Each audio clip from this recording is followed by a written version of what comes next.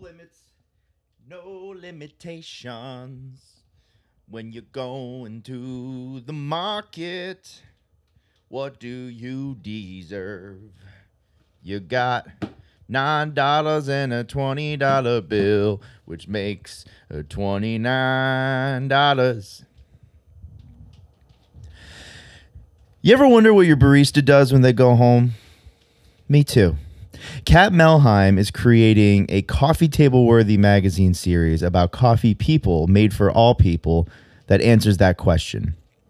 Coffee People Zine is a collection of artistic expression from inside the coffee community.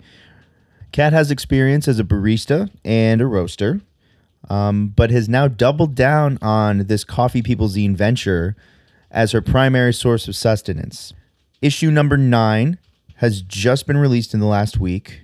We're really excited to have her on to talk about the process of creating these magazines, getting them out into the world, creating connections with people, and growing a network to improve your business, but also to improve yourself and give yourself an even wider perspective and grow as a human being. The goal of Coffee People Zine is to spread positivity, creativity, change, and art. And it's also just a gorgeous collection of eclectic art that looks damn good on a coffee table. We have a nice long conversation with Kat about all these things and more, so stay tuned and enjoy. I don't have a whole lot for you today. It's raining here in upstate New York. Tomorrow's the first day of July. We were a bit backlogged on these podcasts, so this podcast was recorded about a month ago, maybe a little longer. And I've been really excited to get this one out for a long time because Kat is just a cool person with a lot to say. She's really active in the online community for coffee, sharing videos about learning how to brew at home. Even though she's been a barista for a long time and she's roasted coffee and she's ingrained in professional coffee culture, she's not making a whole lot of coffee for herself at home. So come pandemic time, she kind of had to figure it out, and she documented her whole process of, following a recipe and how did it go and what could she do better next time in a very human, vulnerable way. It inspired me as somebody who's learning every day a little bit more about coffee to not feel like you have to have that wall up and pretend like you're a professional. It's okay to be imperfect because we're all imperfect and we're all learning one step at a time. Quick note, just wanted to say thank you to everybody who purchased a highlight roast last time around. Highlight roast number 2 is a super success. We're so thankful for everybody who reached out to us and everybody who came and supported us by buying a bag of coffee. If you don't know, what we do is about once a month, we work with a roaster in our local area right now, maybe in the future, just across the United States. We work with a roaster that inspires us, that has something to say, that makes really good coffee.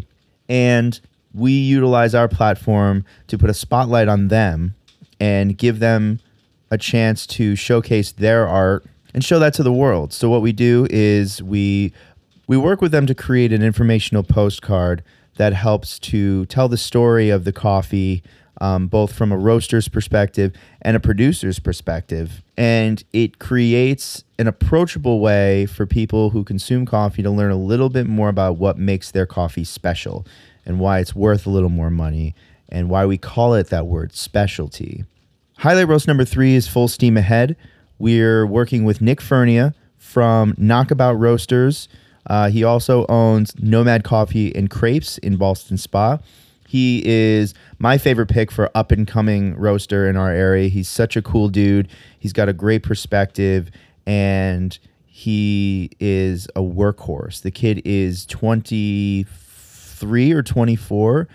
He started his own business when he was younger than 21, and I'm really inspired by him. So we're working on Highlight Roast number 3 right now, and if you want to know more about it or you want to be first to know when it becomes available, go onto our website, scroll down to the bottom. There's going to be a little area where you put your email in.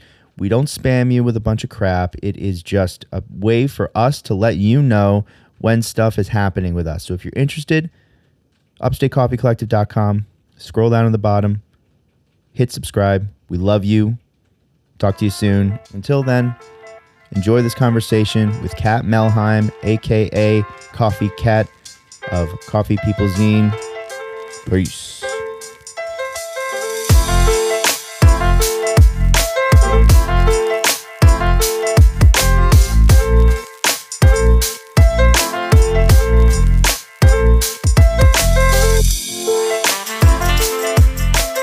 Welcome to the Upstate Coffee Collective, Kat. I am Matt Pfeiffer. My co-host here is Kevin Miner.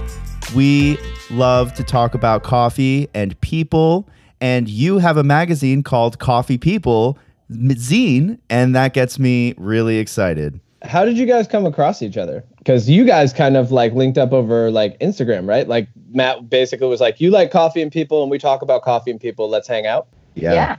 Okay.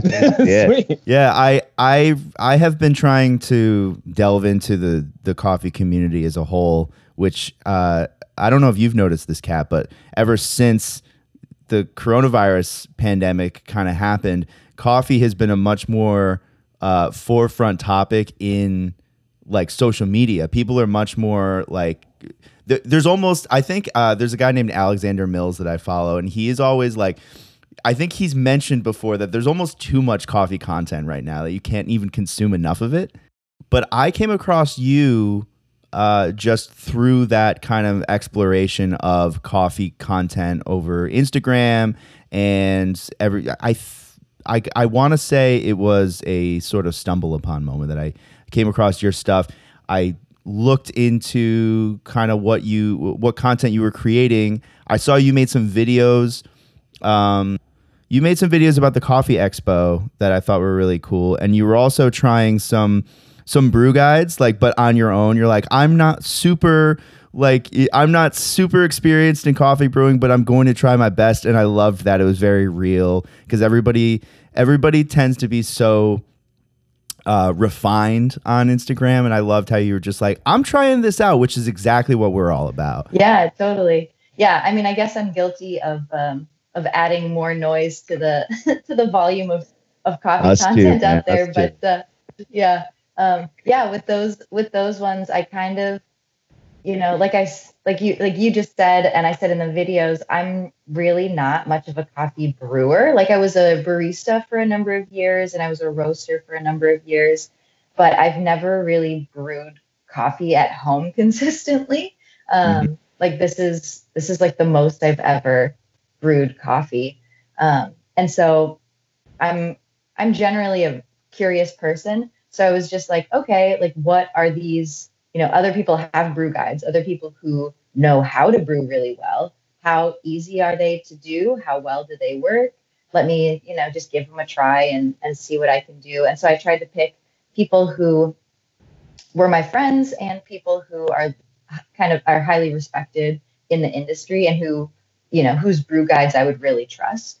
So, and then I just made like my first attempt at each of their brews to see, how I could do it. And I wanted to make it, there was definitely an aspect of, I wanted this to be approachable to people because, I think a lot of times those brew guides are put out by people who are really highly respected or people like companies that are really big and the people who are brewing are like competitors, people who brew coffee on the world stage.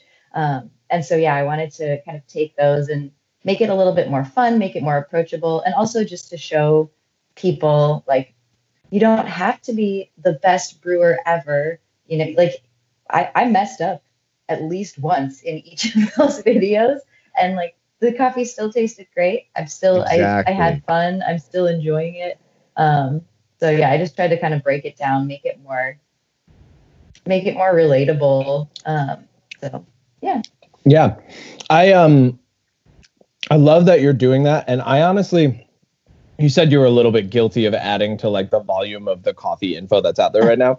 But the thing that I really like about how much is available is people kind of already had their algorithms programmed into like their Instagram and their Facebook. And so really a lot of the coffee content that people are getting, even if they're getting more of it right now, they're getting like people that they followed already, like yourself, or like Matt did a really cool brew video where he just like sat down and like did a brew video by himself with Mac Ayers playing in the background. And that was cool. It was just peaceful.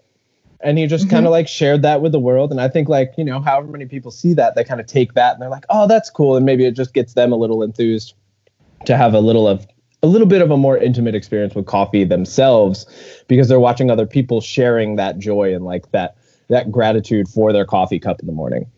Totally. Yeah. One thing I just want to get out of the way right early for our listeners and for people who don't know you that listen to the podcast regularly. We always like to ask people, who are you, how are you, and what do you do in that order? Feel free to answer. Great. Total freeform answer. Great. Who are I? Who are you? I'm Kat Melheim. And how am I? I'm doing great. I'm, dealing with the pandemic and the repercussions of that, I think, like everyone else. So there are some days that I'm really excited and looking forward to the future. There are other days when I just want to sit and watch Netflix for 12 hours. But we're all doing our best. But yeah, right now I'm feeling good. I've got my coffee in hand. I've got my favorite sweatshirt on, having a good time. Oh, nice. Yeah. And then what do I do? Ooh, that's a big one. I do so many things. Yes, you do. I'm excited for this love. Yeah, I love as well. So I would say the primary thing that I do is connect with people. I build relationships and I ask questions. So the product that I create, or the product that I've created kind of from that, is called Coffee People Zine, which is a magazine it's really more of an art magazine dedicated to and by the coffee community. So it's all submissions by people who work in and around coffee or who are coffee enthusiasts. And they send me art, drawings, poetry, photography, short stories, doodles, comics, whatever they create, basically just to share the other things that we do outside of coffee itself. So I kind of like to say that coffee is the thing that brings us together, but then like, let's talk about the other things that also make us multifaceted, the other things that are interesting about us, the other skills and talents and passions that we have. Because so the reason that I started it, or the I guess inspiration for starting it, was that I was working in the coffee industry in Denver, Colorado, and through being a barista, I got well acquainted with other people who were working in the coffee industry there, and then started traveling to other cities where there were also like bigger coffee events, and started getting to know the folks who made up the coffee world, at least in the United States, in the consuming sector of the United States. And I realized that every time we got together, every time that we started a conversation, we really only scratched the surface and started talking about brew methods, started talking about the coffee that we were drinking or the coffee we were serving in our cafes or our work life or whatever. And then we didn't really go deeper. Like that was a good introduction to one another. It was a thing that was common, a common passion, but never really went deeper. And so then a friend of mine had an art show in Denver, and I went to this art show and I was absolutely blown away by the quality of her work. Her name's Breezy Sanchez, and she's a co-owner of Amethyst in Denver. And yeah, I just had this moment where I was like, wait a second, we've been friends for years, and I had no clue that you were so brilliant at all of this art stuff. Like, what the heck? Because she's super, super humble. And she had mentioned that she did design and illustration, but yeah, I had no clue that she was so amazing at art and so creative. And so that kind of gave me two ideas. One was like, I want everyone else to see her work And then who else do I know? Do I, get a coffee from every time I go into their cafe or see at coffee events every time I go to those? Who else has these like hidden talents and passions and like skills and amazing things about them? And again, I guess, yeah, the what do I do? I get to know people and I'm curious. That kind of like those two things kind of came together in like, I don't know, energetically in my mind. And I was just like, okay, what other people can I get to know better? How can I get to know who they are more intimately, more deeper and in other realms outside of coffee? So I was super drawn to that because what I saw in Coffee People Zine was you working to tell other people's stories, or at least giving them a platform to tell their own story. And it's the story of who they are as people, not just coffee people, which is the main goal for what we do. But in our case, for producers at Origin, roasters and cafe owners and entrepreneurs, the people who are making coffee, the hands that are creating that coffee, we often, especially nowadays in this new wave of coffee that we're living through, we are giving more recognition to people, even all the way down to Origin, to the families that farm. But sometimes it feels like a marketing tactic. Other times it feels like it's just a picture.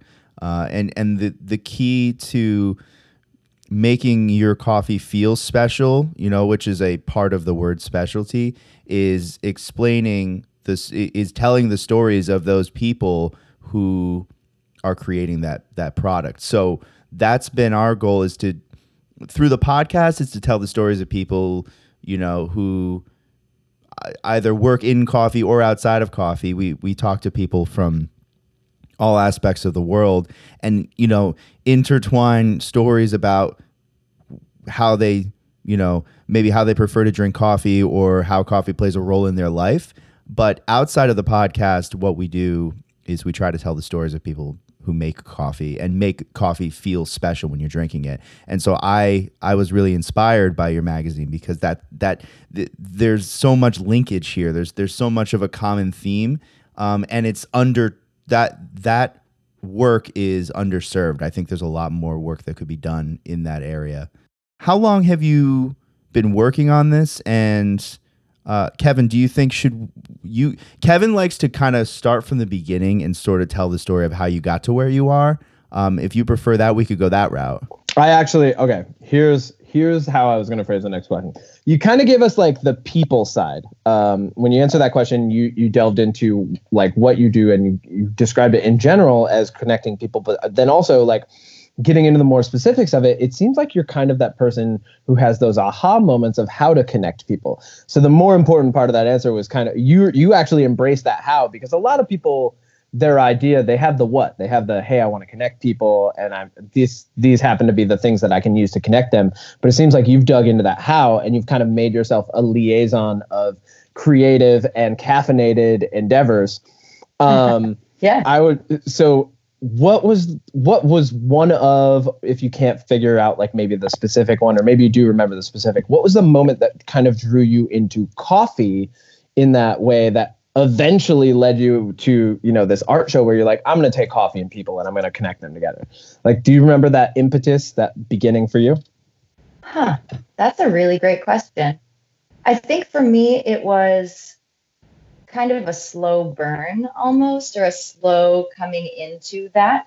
So my background is actually in social work, and I studied that in college. I have my my bachelor's degree in social work, and then did that for a couple of years after college. And then I'm mostly working with homeless populations, specifically homeless youth. And kind of looking back, it's interesting looking back, because part of what I value, and the reason that I did that, is because I think that all people are valuable. I think everybody has something to contribute. I want everybody to feel like they're part of something, because I've realized, especially through my work with homeless folks, that a lot of times they're just cast aside. And so what I wanted to do in that space was to bring people in and make them just feel seen, feel heard, feel part of, feel connected with somebody else. Yeah. And so, now when I'm here doing what I'm like, I didn't start the zine necessarily with that in mind, but now looking back, I'm like, oh, that's exactly what I'm doing with the zine. Like like Matt, like you kind of said, like I kind of see myself, I don't see myself as telling the stories of other people. I see myself as constructing a stage and like encouraging people to step on that stage and to tell their own story. Right. Which like, because I don't see myself as a storyteller necessarily. There are people who can tell really great stories, and I'm maybe not one of them, but I want to open space for people. I also kind of see it as every zine starts out as 100 blank pages, and I'm just inviting people to like throw their shit on these pages. So and encouraging them and telling them, your thoughts, your feelings, your art, your creations are valid and can be valued in this space, and like you can take up this space.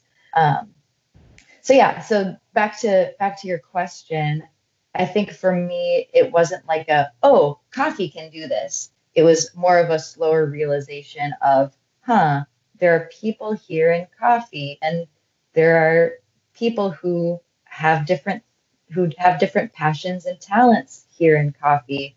And how can I learn more about them, and how can I connect them with each other and share their things with each other in a way that everybody can be friends. That is so pure and innocent. I love that.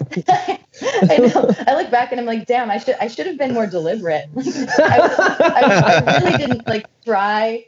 I was just like, oh, I like things and I want to know more stuff. So, but I think also being part of the coffee industry, and also the relational aspect of being a barista, really kind of drew me into the coffee industry. So the reason I started in coffee was because I had been doing work in the social sphere, and I just got burnt out. Like I got the term that we use in like social work and things is compassion fatigue.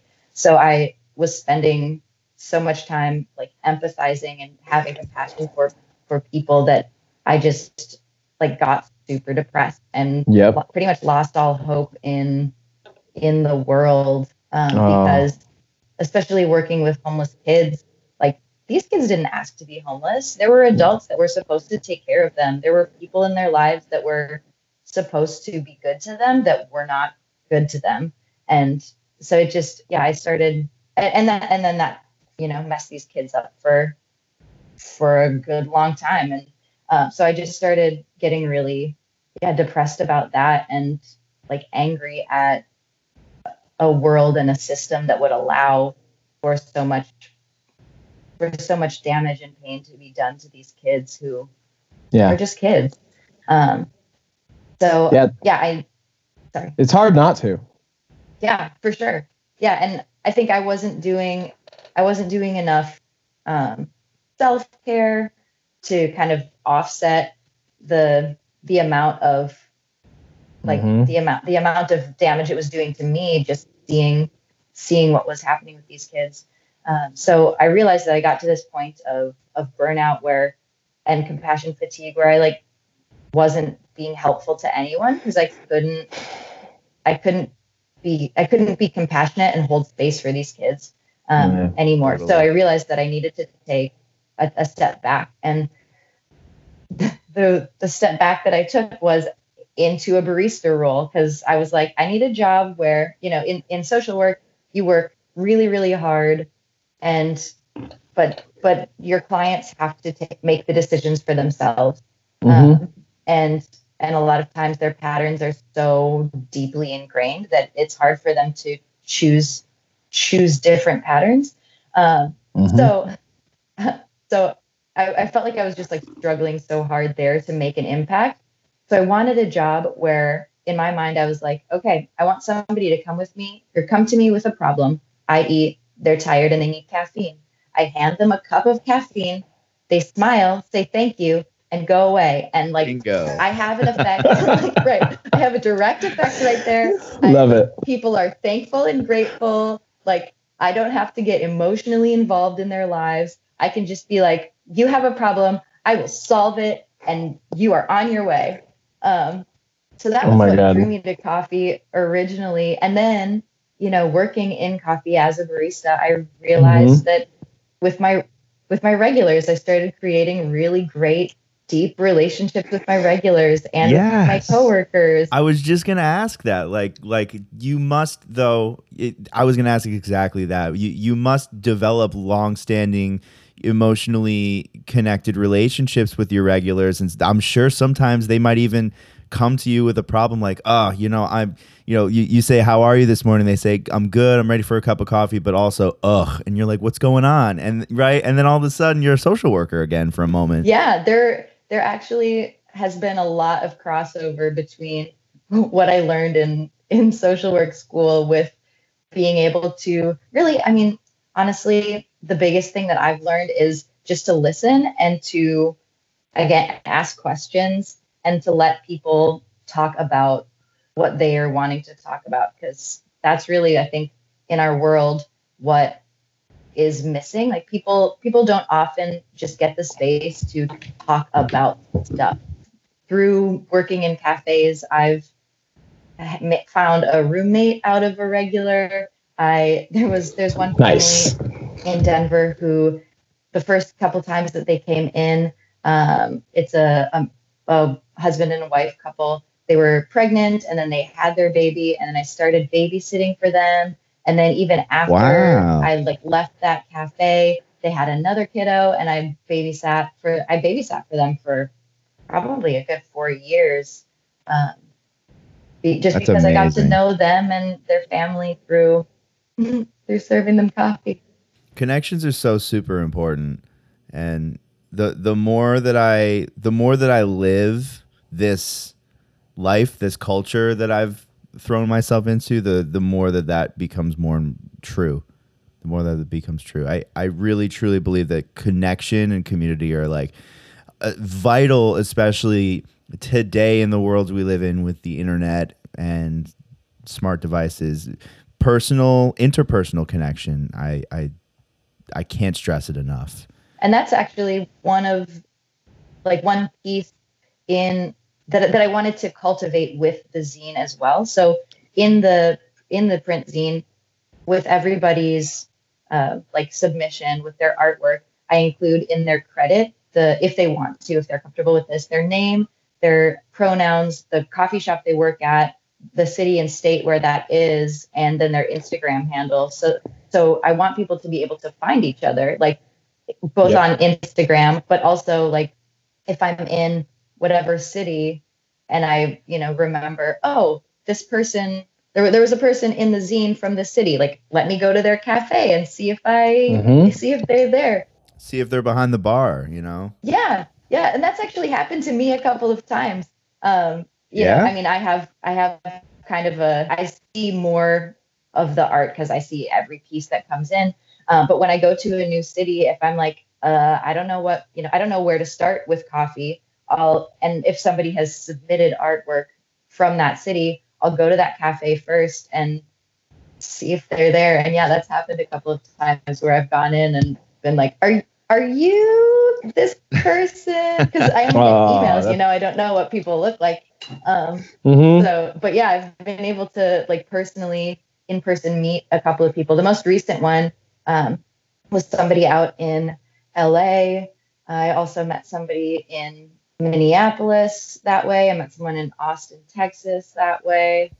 So you've done a bit of traveling. Yes, I love to travel. What drives you to travel? Are you traveling for fun? Are you obviously I'm sure you travel for things like Expo and stuff like that, but what other reasons will you end up in a place like Austin, Texas? Just to go, just to check it out? Yeah. Yeah. Love it. I love to, and I think this kind of goes back to my curious nature is I just love to know stuff and I love to experience stuff. So any new place, new thing that comes up, I'm like, yeah, let me do that. I will jump in. So I've actually, like, being in quarantine and, with travel restrictions and stuff, it's actually been, like, on one hand, it's been good for me because I haven't had the option to go travel, and it's made me kind of just like sit and be still. Because part of if a trip comes up, I'm like, yep, I'll go on it. That's amazing. Yeah, because in a world pre-coronavirus, you could just say, I'm dealing with something, or there's something in my life that's a stress to me. I'm going to jump on a plane and go somewhere else so I can kind of avoid it for a little while. And now that we're here, I found the same for me, and whatever anxiety or stress that I have to sit with it, and I have to find a way to deal with it in hopefully a healthy way. For me, it's been meditation. It's been taking things a little slower. I'm the kind of person that needs to be checking stuff off a list every day, and if I don't, I feel like it was a waste of a day. So I have been forcing myself at least one day a week to have nothing on my calendar and to sleep as late as I want and go outside. And it's so in upstate New York, the season's finally turning into something that's actually like it is worth going outside for. You know what I mean? So like the trees are blooming and it's a little warmer. So I'll go outside, I'll put on some music, I'll make coffee. And it's just, Kevin mentioned earlier in the podcast, this video that I did that I put on our IGTV where I set up the camera in my living room, and it wasn't a brew guide. I didn't say shit. I literally just sat down with some nice music in the background and brewed coffee. And my mom made fun of me a little bit because she watched the whole thing, and she made fun of me because it looked like I was meditating it looked like I was meditating while I was making my coffee. And I was like, because I literally was sitting there being mindful, taking deep breaths, smelling the coffee. That is so important. And I think it's a really big part of my self-care. And I think everybody, what's your self-care look like for you in quarantine? Yeah, that's a really good question. I definitely have been doing the slow down thing. I use the Headspace app for meditation. Andy, love that guy. Yeah. So great. Such a calming voice. I mean, which you must have for meditation. I'm definitely doing more like physical, like exercise as well. For me, that's a really big piece of self-care, not just in quarantine, but I'm able to prioritize it during quarantine. I've discovered so many YouTube workout, a lot of yoga. I've been doing a lot of yoga and a lot of running. Actually. Oh, nice. Yoga's sweet. Yeah. And I feel like, so I started wanting to do yoga, and I had done yoga like at a studio, like maybe 8 or 9 years ago. But that was before there was so much free content on YouTube. And so I've never really like looked back to YouTube, and now I'm looking on YouTube, and there are hundreds of free yoga things. So yeah, I've been doing that both to kind of like slow down and for mindfulness and for like body work. I tend to carry a lot of like anxiety and I just like carry my emotions, and I think we all do to a certain extent, but I carry my emotions in my body, and if I don't have a physical release, it just kind of like builds and builds. So I've learned that about myself. Do you ever notice that you carry that in like a certain space? Because I know different like archetypes of people with different personalities, they'll carry their anxiety differently. Like some people will slouch and then like their hips and their lower back hurt. I carry my stress like on my upper back, on my traps. Yeah. Have you ever noticed that about you? Like, do you have an area that you carry your stress? Yeah, I definitely like high energy stress. I carry it on my traps as well. But then like the lower, like more like dread and depression, I carry it in like the front, right chest. here. Yeah. Yeah. Yeah. Oh, yeah, that's rough. Yeah. So Yeah. yoga's So, like, been helping breathing, though. Yeah. Yoga and like breathing exercises through that.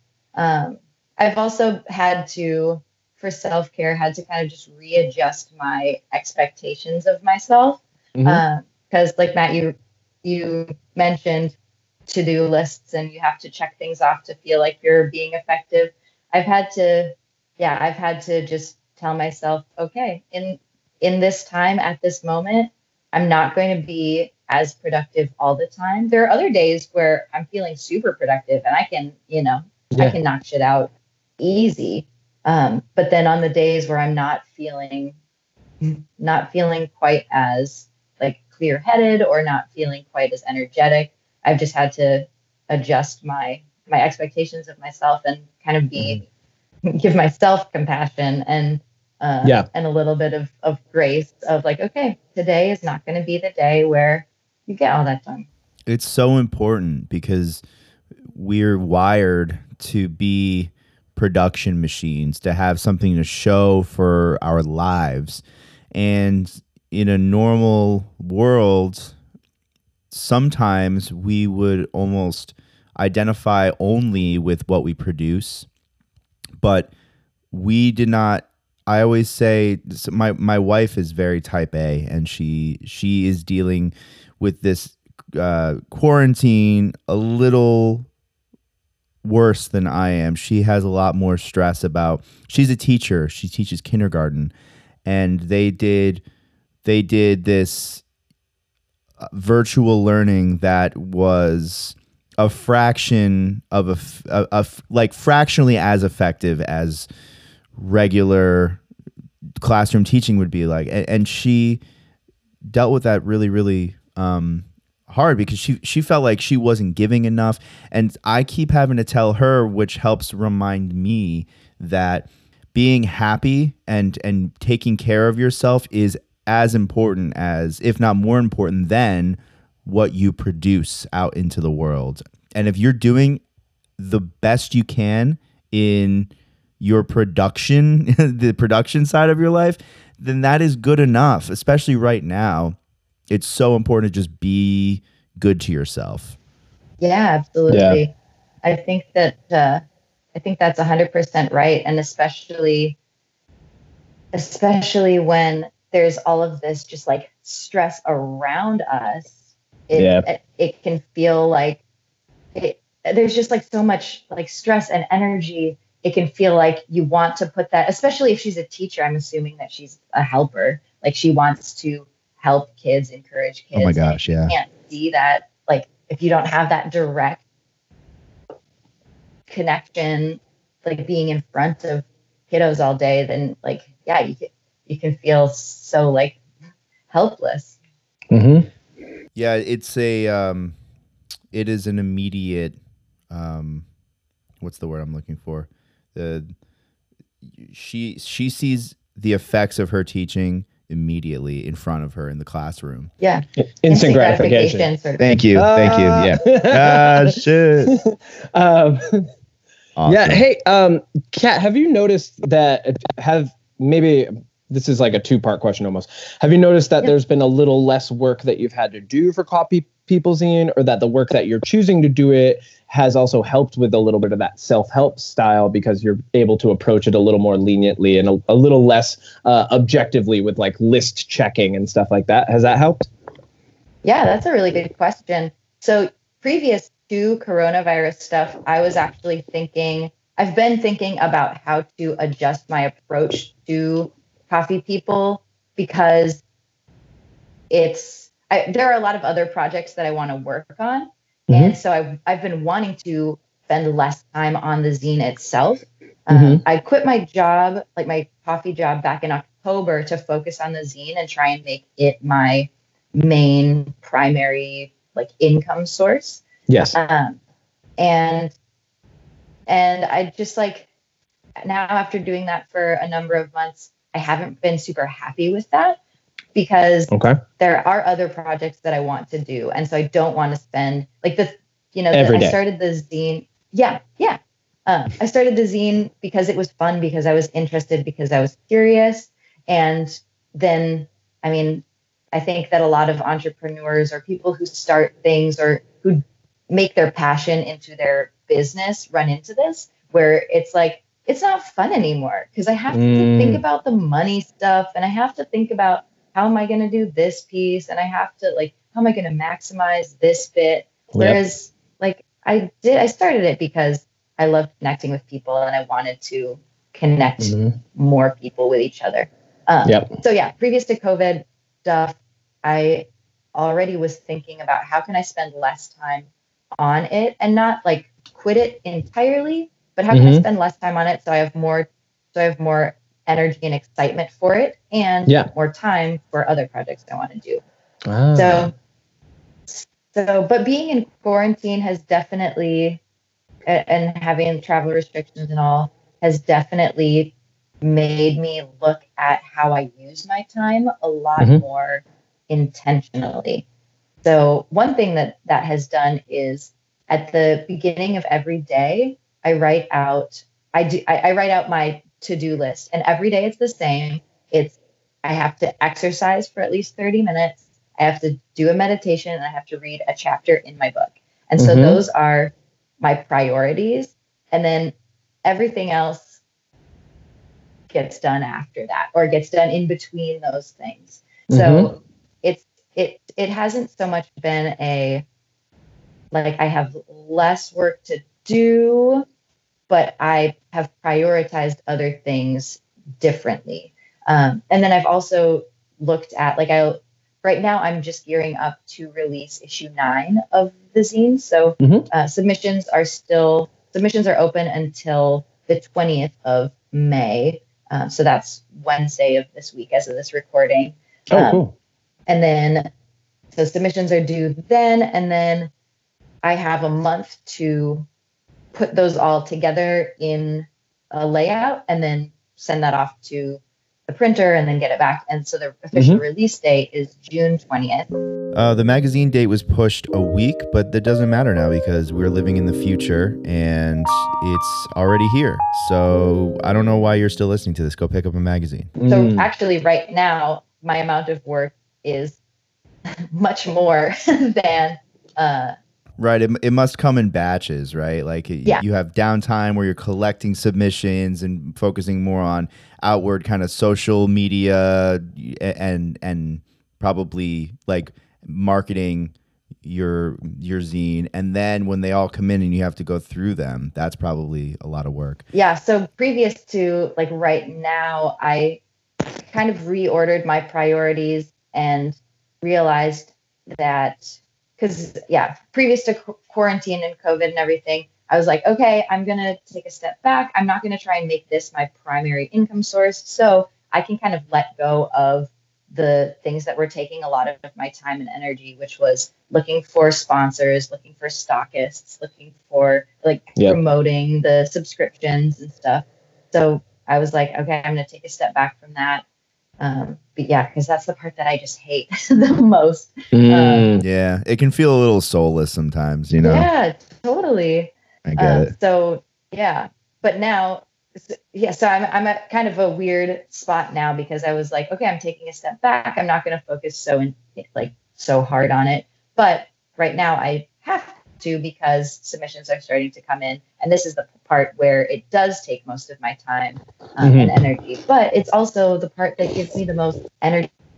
I get to open my email and I get 20 different pieces of artwork or poems or stories by people, and then I just like sitting in my little office here, just like staring wide-eyed at my computer like, oh, that's so cool. That's a perfect segue because I wanted to ask you what the process of creating the magazine from the submissions is like. Could you go into a little detail about that whole process? Yeah. So I collect submissions, and basically it's just people email me, kat@coffeepeople.org. They send me an email or write to me on Instagram. But I always have submissions open, so it's kind of a rolling thing. Submissions are always coming in.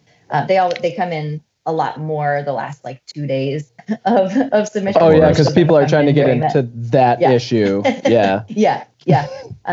So yeah, I'm collecting submissions all the time, and then I have a cutoff date that's usually 5 to 6 weeks out from the release date, just to give myself extra time. This time it's only 4 weeks, because I wanted to give people more time to get their art and stuff together. Also because this issue is going to be issue 9, and I decided to make it like focus on content and art that was created during quarantine and during this time of COVID, because I just wanted to, it's a strange and very atypical time that we're living through. So I wanted to kind of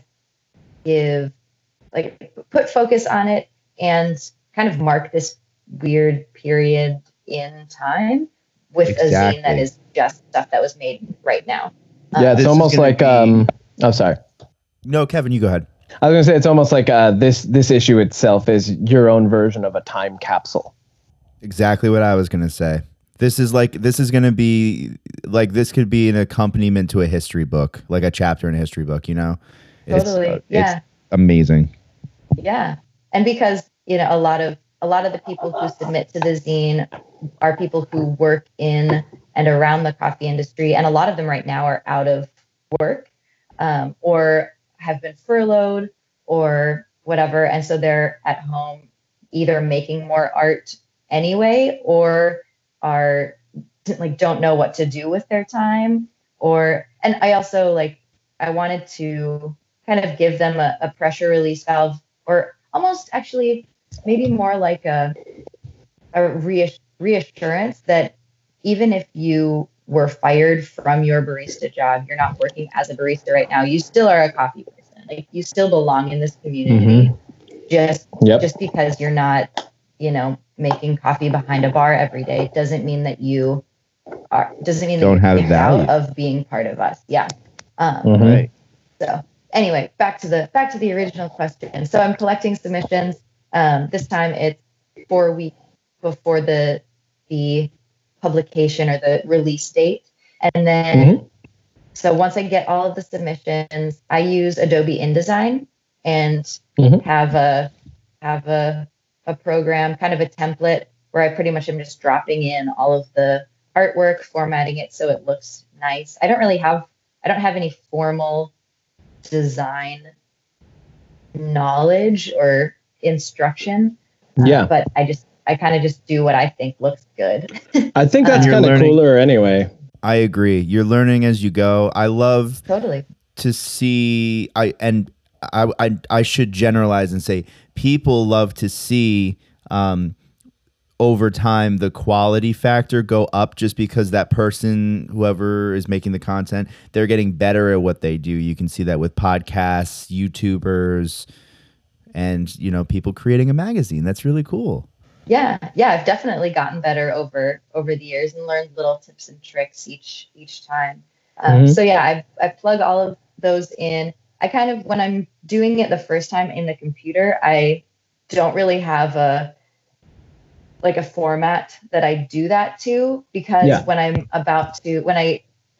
I'm a very physical, in-person person, which is why I created a print zine rather than just a digital thing or an Instagram page or whatever.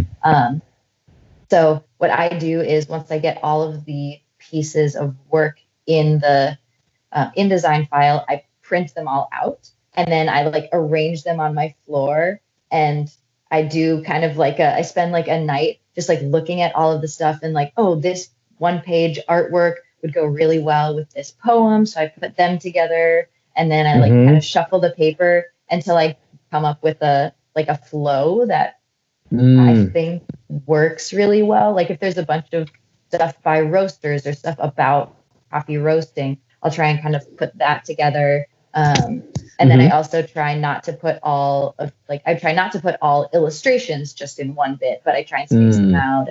So yeah, I just kind of, I kind of do what seems the best. And that's kind of the fun of it too, is that each issue seems to come together, because I usually don't have a theme, but each issue seems to come together and flow in ways where I'm like, whoa, this really worked. That's cool. Yeah, it's super fun. So then I take that and I go back to the InDesign file and reorder the pages. And then I send that off to my printer. I've used a number of different printers over the years, but right now I'm using an online printer called Mixam, Mixam. They have really great prices. Print media is very expensive. Oh yeah, yes, it is to do.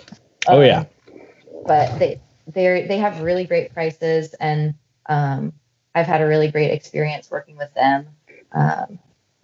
So awesome. yeah, then I send that off to them, and then they send me the finished print product. I try, and there have been a number of times where I've run really close to the deadline, to the release date. Oh yeah.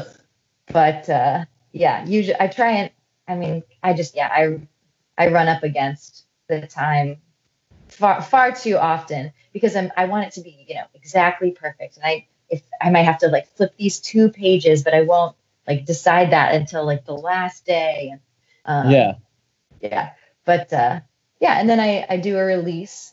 Usually this time I won't be doing, obviously, a release in person, but in previous times, the first year that I did the zine, I did all of my parties in Denver, Colorado, which is where I was living. And then last year in 2019, I did a release party in Portland, and I did a release party in Austin, Texas. Oh, awesome. And I kind of, it was really fun. I did like a full weekend of like parties and events in both of those cities, because I kind of wanted to make a bigger deal of it. But this time I'm thinking about, and I need to make this decision soon so that I can start promoting it if I decide to do this, which I'm going to do this, but I haven't promoted it yet. So this is exclusive info. Oh shit. Yeah. You guys are the first to hear. I'm going to be doing a virtual release party for the release day. I was hoping you'd say that. I was also hoping you would say that. Yeah, I don't know exactly what the format will take, like if it will be a bunch of Zoom meetings or if it will be a bunch of Instagram lives, or I'm trying to figure that out at this point. But that's some tricky coordination on that. Yeah. Yeah.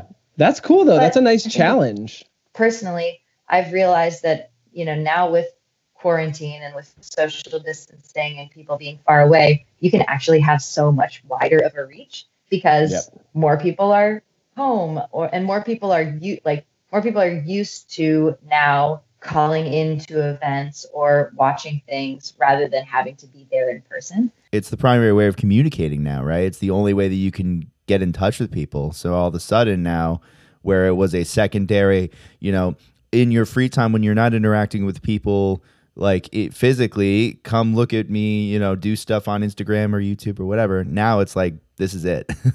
Yeah, totally. So I want to kind of utilize that and invite people from all over, people that I wouldn't necessarily, I wouldn't be in physical space with them. Like if I were throwing a party in Denver. So yeah, I'm at this moment, I'm trying to expand my mind of what are all of the possibilities and how can I make all of the big things happen. So yeah, that's awesome. Release party. I'm excited for you. I think it'll be great. So that's the process of putting a zine together, and then I have a subscription available. So then once the zines come to me, then I send them out to all of my subscribers. I do pre-orders as well, and so I send those out. That's awesome. It kind of all just resets, and then I do it all again. Yeah, that's super cool.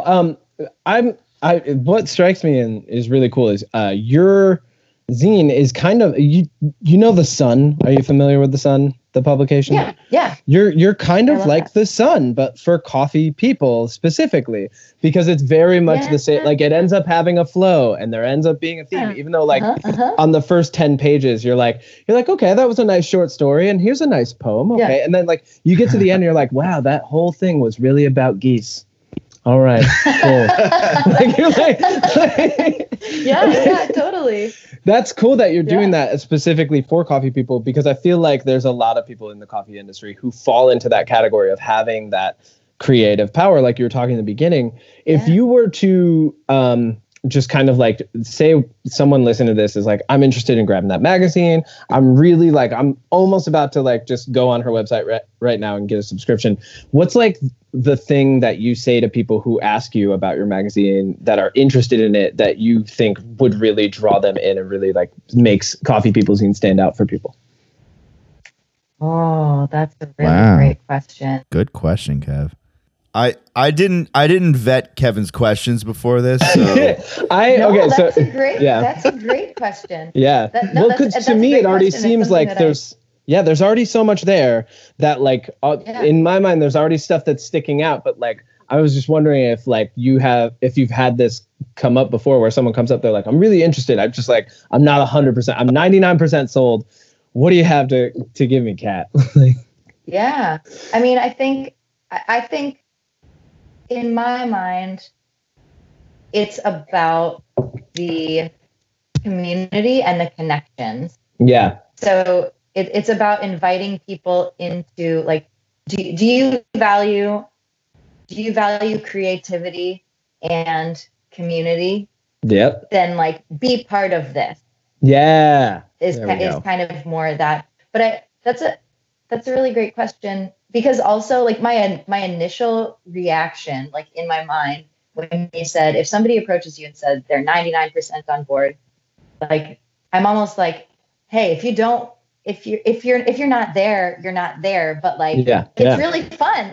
I got one of those right now. You're doing a sale on 2-packs of your zines.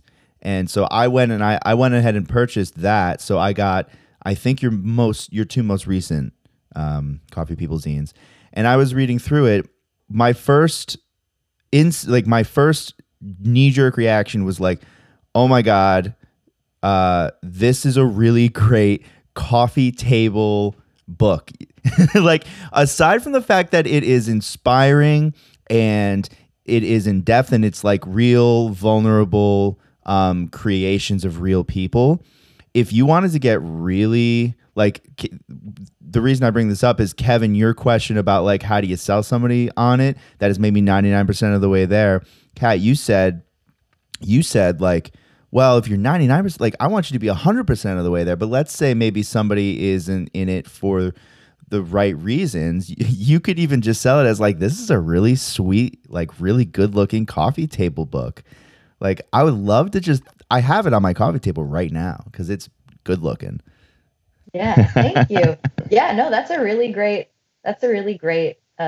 insight, because I think that there are multiple layers to the zine, and it can serve multiple purposes. Like if you're somebody who loves to travel and you want to go to all of the cities of contributors, you know, all the places where the contributors live, and connect with the people who've put their art in the zine, you can do that. If you want to just like look at pretty stuff, you can do that. Yeah. It's there's definitely multiple uses. And my original, I guess, rule for submission was, if you work in coffee, your submission can be about anything at all. Mm-hmm. If you don't work in coffee, like if you're a prosumer or you just like really love coffee, then the submission should be about coffee. So the interesting thing, I think, is that not all content is about coffee itself. Right. Like some of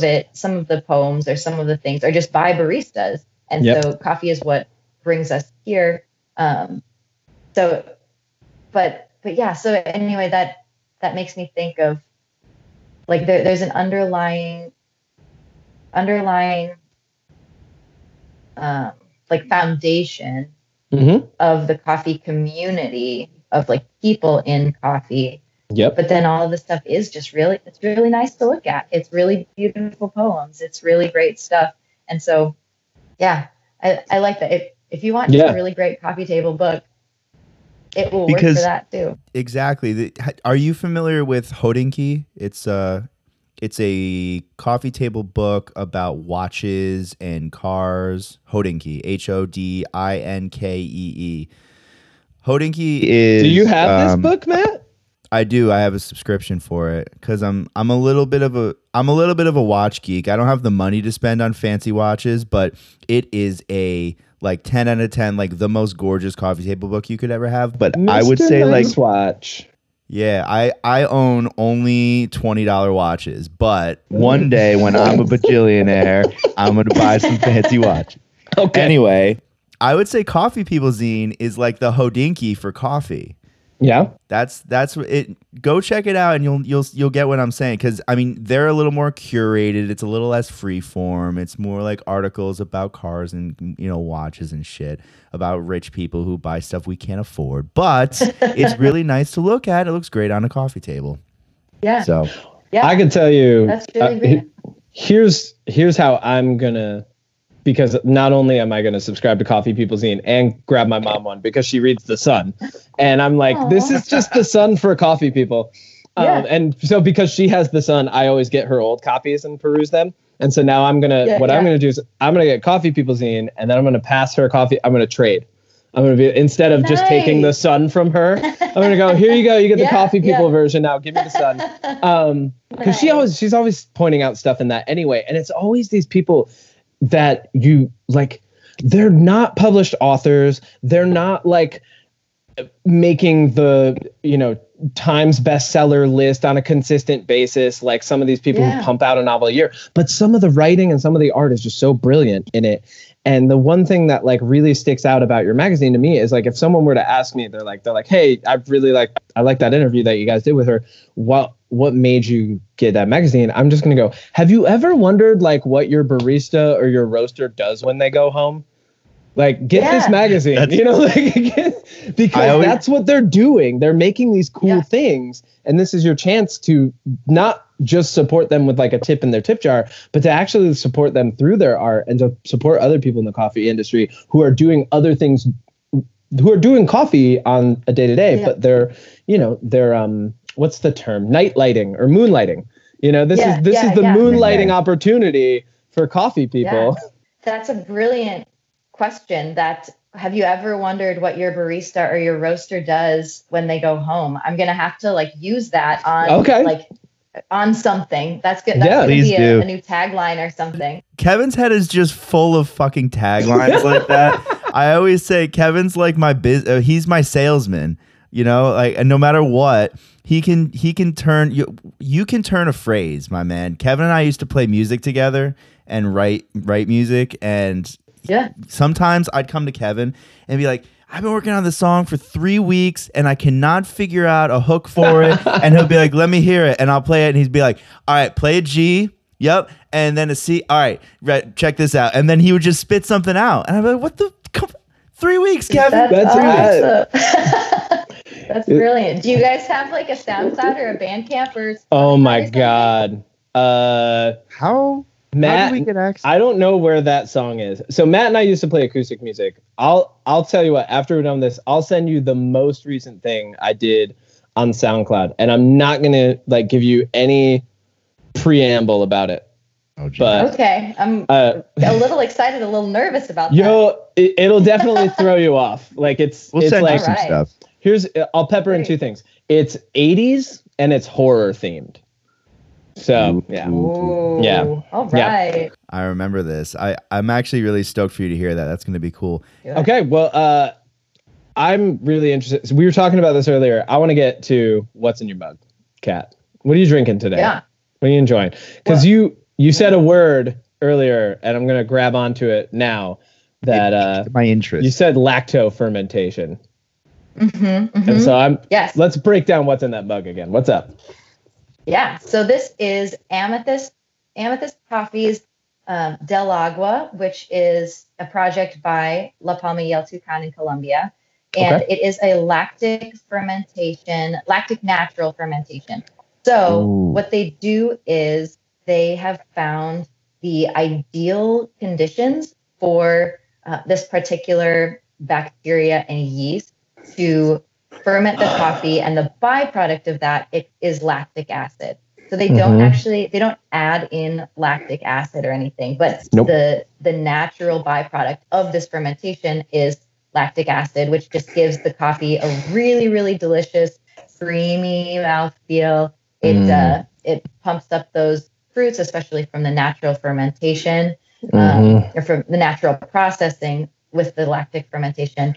And so basically they put this coffee when it's still in cherry in big, huge tanks, and then they control the temperature, the pH, the moisture, all of the conditions, and keep it perfect so that this bacteria and yeast can maximize their lactic acid production in the fermentation. Oh, it's so good. Kevin's dreaming right now. Science.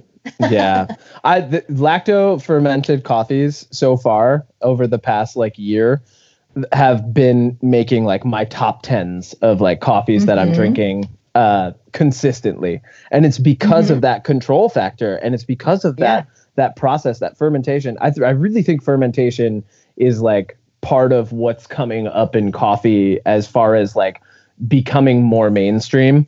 I think you're going to see that happening a lot more. And not only that, the big thing that you pointed out that I really love is they're doing it so that it's a little more eco-friendly as well. There's less water involved, which is such a huge movement to be going toward, especially as times move forward and less fresh water becomes available, and we're trying to sort that problem out as a species. I think as people who are engaging in a luxury product, to say, hey, we're doing the best that we can to enjoy the thing that we like, but then also be ecologically friendly is a huge thing. Yeah, absolutely. Yeah. So what's it taste like? Oh, it is. Well, I've just reached the end of my cup now. But it had some really delicious plum, like dried plum, almost like prune-like, fruity, just purple fruits. I like to describe coffee in colors. And then also it had a really great molasses brown sugar sweetness. It's a really sweet coffee. Yeah, I think those are probably plum and a brown sugar sweetness were the most predominant, and it's really smooth. It's there's no acidic spike or bitter it doesn't hurt your tongue either on the acidic or on the bitter side. Yeah, there's not that that texture that pulls moisture or makes your mouth feel dry or creates a tart biteness or any sort of sour note. Yeah. That's probably the best part I've noticed about lacto fermented coffees that I've had in the past half year. Yeah, just super, super smooth, silky. So good. Just you're able to fully, I think, for me, fully enjoy the coffee itself without tactile things taking away from it. Yeah. Oh, I'm jealous. Matt, what you got? Just hit me with what you're drinking, and everybody knows that I have the hot version. So. You do have the hot version, right? So I've been experimenting, now that it's getting warmer in upstate New York, I've been experimenting with Flash brewing iced coffee. I did it today in my Chemex, and what I brewed was it was an Ecuadorian coffee from the don't do this, Matt. The Loja region of Ecuador, which is in the south, right? The producer's name is Carla Garcia. We actually have been communicating a wonderful with her human being. She's so sweet. She was nice enough to answer some questions that we had for her over email. Kevin even went so far as to email her originally in Spanish, which he all right. I went out of my way, and I just sent a email in full Spanish, and then she was like, and then like she sent back, is it better to continue in Spanish or English? So I went back through and I, out of like a little bit of insecurity, I reread my original email to make sure my grammar wasn't horrible. Like she wasn't like, is it better for English because you suck at this? Yeah. But luckily, no, she was just like, she's bilingual and she's a pleasure to talk to. So. Oh, nice. Absolutely. This coffee came through really well as an iced coffee. I was really surprised.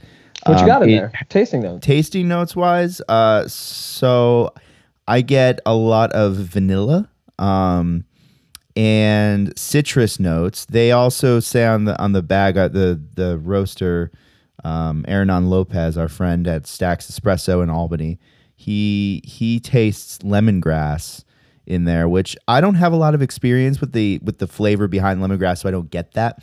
But it also a secondary note that we agreed on when we were cupping it was like a citrus, almost like an orange or an orange rind kind of a flavor, and it's very silky. It's got a fantastic mouthfeel. This coffee is a Typica varietal. Yes, I believe. Yeah, it's Typica. I freaking love it, and I'm super stoked. We bought like 50 bags wholesale from these guys, and this was the first round of our highlight roast retail series for coffee, where we sell coffee wholesale, but then we are very stoked by kind of tactile physical objects, just creating a little bit of an extra connection to the people who made the coffee, where it comes from. So we created these little informational postcards that talk about the roaster and the company, plus the producer, and a little bit about the coffee. Yep. Cool. Yeah, that's great. This Matt, coffee's fantastic. Since I've got the same thing you've got, you had one more coffee that you were talking to me about earlier, and you did that as a flash cold brew too. That was Mike Milliron's coffee that he gave you from Iron Coffee Company. It's the Ethiopian. Yeah. Oh, it's Ethiopian. Did he finally tell you? No, I finally remembered. Kevin basically showed up at Iron Coffee, and I'm sorry, where's Iron Coffee? Hoosick Falls, New York. And so he showed up, and Mike just like threw some coffee in a bag for him, told him about it apparently, but didn't label it. Yeah. So I showed up to support them because Matt and I, we've been doing this whole thing where we go around and we support our local coffee businesses. And here and there, we've been going out of our way to just drive around one day and like stop by each one and grab like a bag of something or like a little thing or like a bar of chocolate or whatever. Anyway, Matt, I'll let you, I'm sorry. You can continue. Oh no, you're the one who went on this adventure. So I stopped in to just get like a couple of sweatshirts, and then I was walking out of the store and I was like, wait, I need to buy coffee. And I walked back in and I'm like, hey, can I also buy coffee? And I didn't realize this, but I had walked in exactly like 2 minutes before they were about to close. And I was just like, yeah, I'll have like sweatshirts. And they're like, okay, cool, great. And I walked back and I'm like, hey, can I have coffee too? And they're like, honestly, get out of here. Right. No, they were super cool about it. Mike's he's a really awesome dude. He's obsessed with like motorcycles and like really like, that like robust like cigar, tobacco. Yeah. So getting into that, Matt, what's it taste like when you make a cold brew? So I'm surprised it's an Ethiopian because I've never had an Ethiopian roasted dark. I would say this is like tending into the dark roast, which you know how culturally the pendulum swings one way and then will swing the other way. So as a quick example, we fell into a digital age where we kind of, magazines are going out of business, newspapers are going out of business. Now we're starting to appreciate the tactile physical nature of a magazine again, hence the Coffee People zine. In the same way, we fell so far left into the light region of roasting coffee that we forgot that you can roast coffee darker and still have it be a quality, like beautiful cup of coffee, which is exactly what's happening in this coffee. It's dark. It's got those classic, cocoa nib, kind of like, a little bit of a tobacco flavor, but it's not bitter and it's not harsh. It actually finishes super smooth and has a nice body to a little bit of a heavier body for a dark roast. Do you do that, Kat? Do you do that with your coffees? Do you do like you'll brew it hot and then you'll brew it maybe a little bit differently and then you'll do like an ice pour over? Or I've never actually made like a flash cold brew, but now I'm getting pretty excited to try it. All right. I usually brew on Chemex or V60, and right now living at home, I'm brewing coffee for my parents as well. So I usually, like in the morning, I'll brew a Chemex for everyone, and then a couple hours later, I'll brew a V60 for myself. And if my mom or dad wants another little sip, then they can have some. And then in the early afternoon, I'll make myself an AeroPress. So I've kind of been doing like the same coffee in those three brew methods. But I haven't really done the ice pour over. I have been wanting to do, and I have this on my list for YouTube. I'm trying to get into more like video content and things as well. Yeah. I've been wanting to do like comparative brewing. So like brewing the same coffee in the same method, but just different techniques. Kind of like a callback to those videos that Matt, you referred to earlier, where I brewed coffee from like other people's techniques. But I want to do three Chemex techniques like straight in a row and then taste them together. Like James Hoffman's Chemex technique, and then Onyx Coffee Lab's Chemex technique. Oh, and then Lico. Intelligentsia's Yeah. So I've been wanting to experiment more with brew techniques just to see the different ways it can express itself. The same roast. Sure. Yeah. That's awesome. Matt, we got one more question. What's your jam, Kat? What kind of music or podcast, what kind of audio content are you jamming right now? I listen to a lot of podcasts. But mostly not coffee podcasts. Interestingly enough, I listen to a lot of like economics and psychology podcasts. Okay. So, do you know Freakonomics? They have a book. I listen to Freakonomics Radio. I listen to Hidden Brain, which is a really interesting psychology podcast. Invisibilia. Every week I listen to This American Life and Wait, Don't Tell Me, the kind of, standard NPR podcast. Radio. And wait, do you listen to Planet Money? I don't, but I've been meaning to start. I need to start that one. Solid. If you're into economic podcasts, that's like one of my favorite NPR podcasts is Planet Money. Because it's not what you think it is. Like you think it's a straight economics podcast, but it really delves into like one of my favorite episodes was about the violin that got stolen that was like worth $1 million and why certain violins are worth more than others. And like, it's super cool. They really get into the science of why things are worth certain things sometimes. And it's really interesting. Yeah. And that's the kind of thing that I like the, where it kind of blends. So it's like Freakonomics isn't so much an economics podcast as it is like a behavioral economics. Yeah, it's like sociology.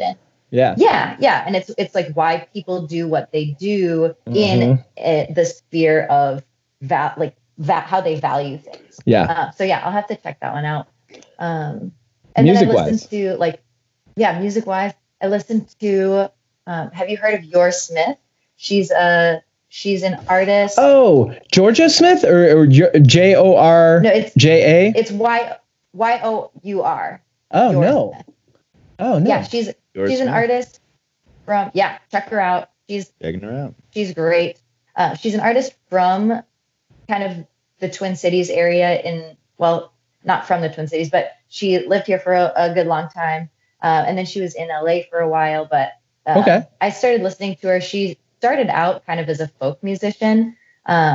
Interesting. In like 10 years ago, I listened to her, and now she's more like pop music, pop stuff. But it's super fun. And then what else? I've just been listening like Spotify radio stuff. Like if it's a rainy day, I'll put on rainy day Spotify, or if I'm going for a run, I'll put on like high energy. The cardio workout playlist. Yeah, for sure. You're like, be my DJ, Spotify. Thank you. Yeah. Like going back to the music question then and tying it back into the zine, also, for the past 4 issues, I've put together like a mixtape of music by coffee people. Oh, cool. So I've been listening to a bunch of those. I think those are all available on the website. Basically, I just connect with coffee people who are in bands or who have solo projects, and then I ask them to pick like one song. And then that's awesome. I have like a landing page on the Coffee People website that you can, and then I like link to their Spotify or their Bandcamp or whatever. Great. So I've been listening to some of those as well.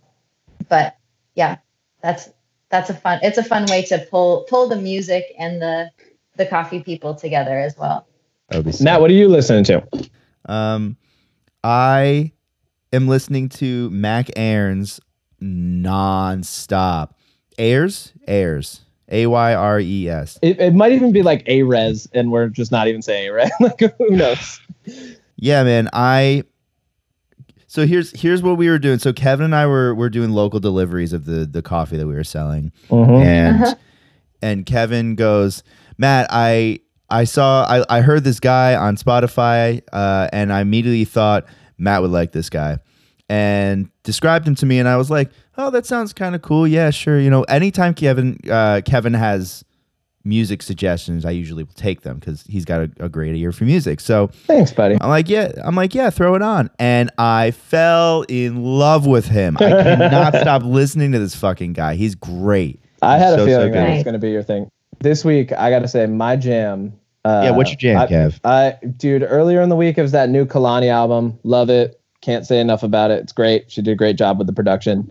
But honestly, the past like 24 hours, because I went out on the boat with Dan yesterday, and I've been like doing a lot of driving, going up to my family's property. And probably the Dave Matthews Band, right, Kev? You know it, buddy. Kevin makes fun of DMB all the time. My family's big DMB fans. Can't say enough about him.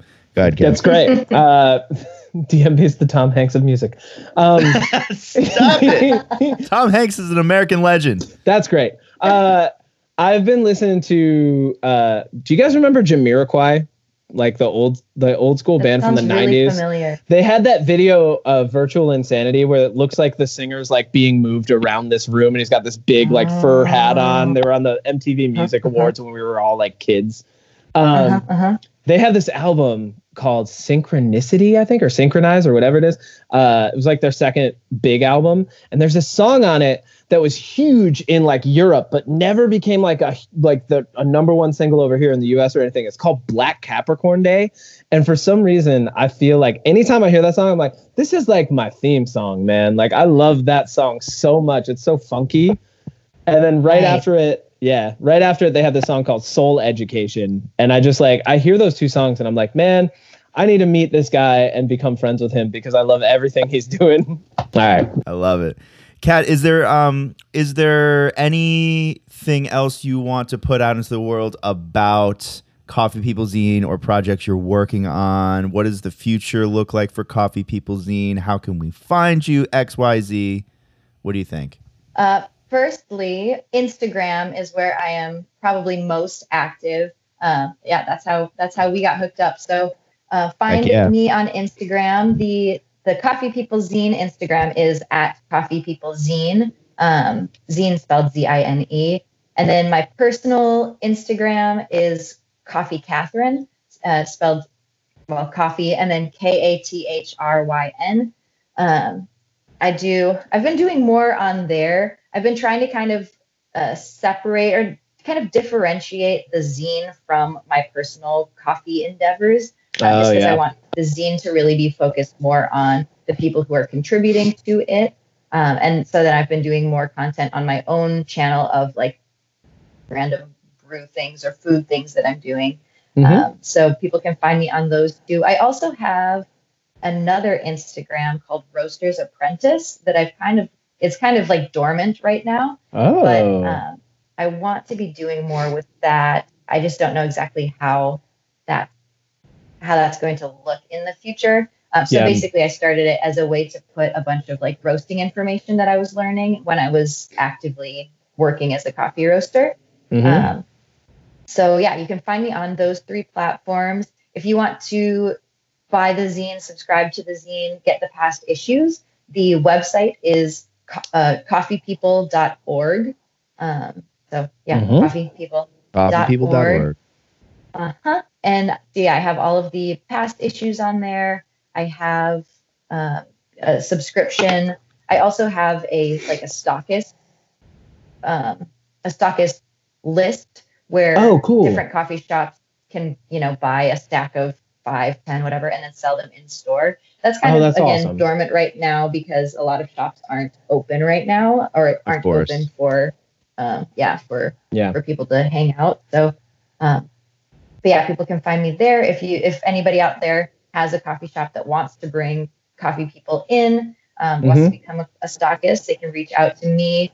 I'm also really active on just my email. So people can email me at kat@coffeepeople.org. And then I just recently started a YouTube channel, which is still, it's like a work in progress.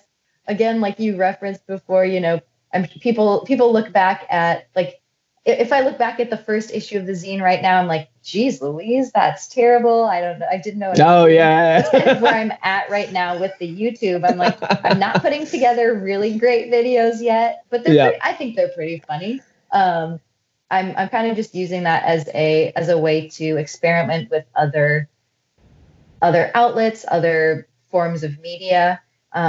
So yeah, check out my YouTube. What is it? I think if you search Coffee Cat, it should come up. So I think those are the main things. The website, the Instagrams, the YouTube. I'm wanting to do more.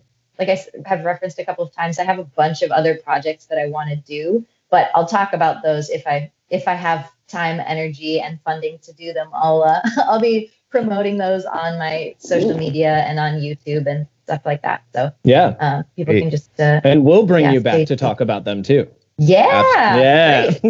I was gonna say when travel is available again, I'll have to come take a trip up coffee tour and that would be so much fun. We'll take you all around. You can meet everybody. It's such a cool culture. Honestly, the upstate culture, we're so amazed by the people around us. That's why we even exist in the first place. I can't say enough about every single person who's active in the upstate coffee community. They're so cool. We talk to them on a week-to-week basis, and they're always happy to meet new people who work in coffee. So love it. Yeah. Small but mighty, baby. That's right. Matt, I do not have anything else. Take us out, buddy. Thanks for listening. With me, as always, Kevin Miner, and our guest today, Kat Melheim. Kat, we love you. You're super interesting. We can't wait to see what's next for you and what's next for the coffee community.